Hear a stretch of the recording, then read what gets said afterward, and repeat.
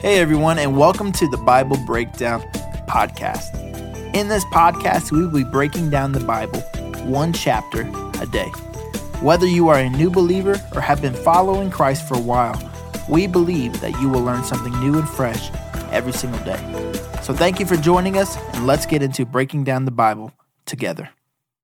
Well, hello everybody. Welcome back to the Bible Breakdown Podcast with your host, Pastor Brandon. Today, Joshua chapter 19, and the simple title today is Honor Your Leader. I love this. It's going to happen. We're going to see the rest of the land divided up, and then we're going to do something special for Joshua here at the bottom. And I just think it's awesome. We're going to get to that in just a moment. But as always, like what we're doing here, make sure you like, share, and subscribe the YouTube channel. We're on that road to 1,000, so we can do some other things. So I want you to help us out.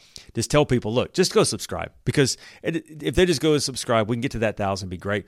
Also, if you listen to the podcast, make sure you go and subscribe too. But also, you're my favorites. I love you so much. Make sure you are leaving us a 5-star review. Leave us a comment on that. It just helps us know what's working, what's not working, and we always want to get better, because man, the more we dig, the more we find. And if we can get better tools to dig with, man, better off we'll be. I also want you to go to the Facebook group, and they're doing an amazing job over there. I learn something every day from them as they're writing some amazing devotions, and so we want to continue all of that. And we're going to jump into this today, Joshua chapter 19. So you got your Bible, you're going to open it up with me to Joshua chapter 19, the NLT version. I want to kind of catch you up, and that is this. The nation of Israel has now crossed over the Jordan River. They have taken over all the land, and Joshua is in the process of dividing out all the land amongst the tribes. Once they get these massive parcels of land, they got to move in. They got to go and drive out the rest of the nations, belligerent nations that aren't willing to do what they need to do, and go in and take over these crops or plant crops and just start living in the area. And these are people who one generation removed from born in slavery, born without hope. Now the world is before them. And it's just this amazing thing. And it's also amazing at who in the world named these cities. It is hard to do, but we're going to make it through it. This is one of the last chapters that has so many names. So I want you to do me a favor. Joshua chapter 19, they're going to divide up a whole lot of land. Going to be a whole lot of names. So if you're looking at it with your paper Bible, I want you to sound out these words when I do them. I'm going to read them a little slower, and let's see if we can suffer through this together. But we're going to read them, because remember, every one of these towns is a fulfilled promise by God to these Israelite people. So it's important we read them, but they're hard to read. So here we go. Let's read them together, and I love what happens at the end. I can't wait to get there. Let's get started. Joshua chapter 19, verse 1 says, "The second allotment of land went to the clans of the tribe of Simeon. Their homeland was surrounded by Judah's territory. Simeon's homeland included Beersheba, Sheba, Moldah, Hazar Shual, Belal, Azim, Hetald, Bethul, Hormah, Ziklag, Beth Macabro, Hazar Sushi, I tell you that's what it looks like, Beth Lebotheth, and Sharuan, 13 towns with their surrounding villages. It also included Ain, Rimmon, Ether, and Ashan, the 4 towns and their villages, including all the surrounding villages as far south as Bethel, Beir, known as Ramah of the Negev. This was their homeland allocated to the clans of the tribe of Simeon. Their allocation of land came from part of the land that had been given to Judah because Judah's territory was too large for them. So the tribe of Simeon received an allocation within the territory of Judah. The third allotment of land went to the clans of the tribe of Zebulun.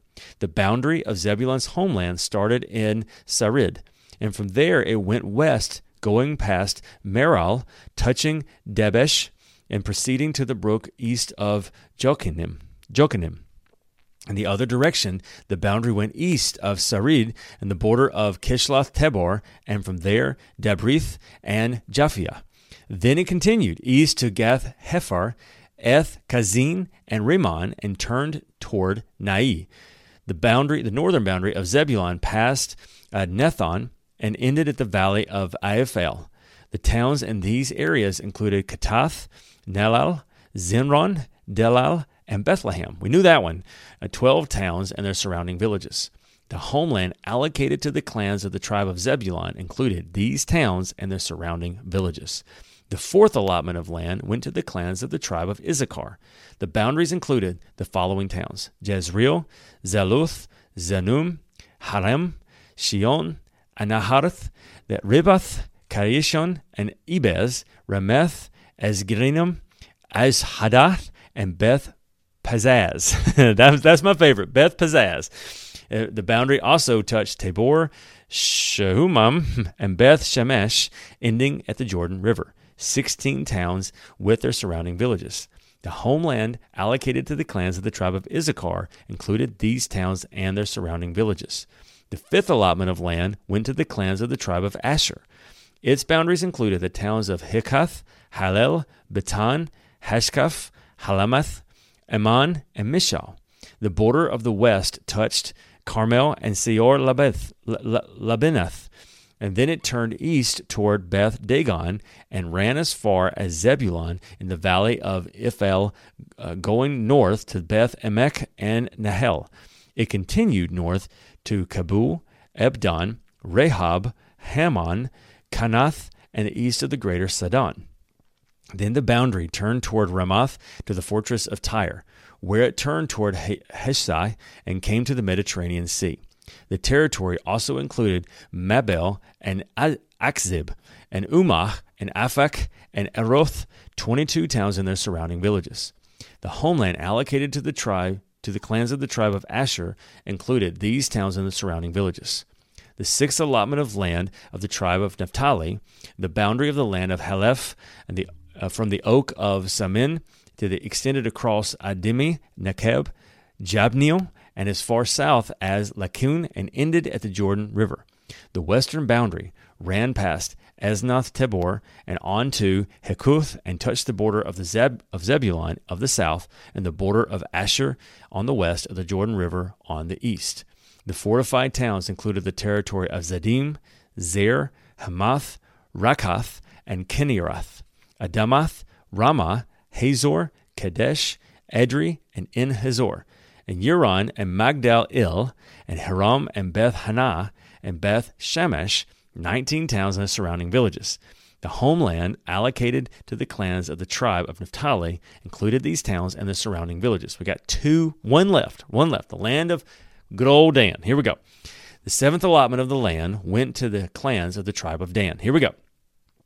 The land allocated as their homeland, including the following towns: Zeor, Estal, Shemesh, Sha'abim, Jelon, and Ithalal, Elan, Timnah, Ekon, Eltka, Gibbethon, and Balath, Jehud, Bene Berek, Gath Rimmon, Me Jarkon, and Rekon, and the territory across from Joppa.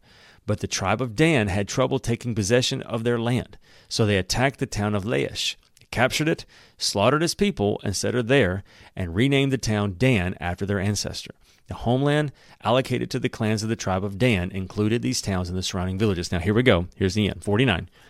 After all the land was divided among the tribes, the Israelites gave a piece of the land to Joshua for his allocation. For the Lord had said that he could have any town he wanted. He chose Timnah Serah in the hill country of Ephraim, and he rebuilt the town and lived there. These are the territories of Eleazar the priest, Joshua the son of Nun, and the tribal leaders allocated as grants of land to the tribes of Israel by casting sacred lots in the presence of the Lord at the entrance of the tabernacle in Shiloh. So the divisions of land was completed. Praise the Lord. But as we get ready to end our time together and praise the Lord that we're done with all those names, I want to pause for a moment and just celebrate something. Joshua was born a slave. He got to see God do amazing things. Then he wandered in the wilderness with these people for 40 years. Then he spends the next 25 to 30 years of his life working for these people, laboring with these people, dealing with stubborn things and celebrating and all this kind of stuff. And now that it's come to an end, they honor Joshua and say, pick a place. You can have any place that you want. And he goes and he's able to do all of this. And they honored their leader for all the work that they could see, but then all the work they probably couldn't see as well. How many times did he probably have to meet with people and try to figure out how they were going to divide up this land? How many times during the wilderness did he almost give up? Did he have to advocate for the people or advocate for Moses or do the different things? No telling.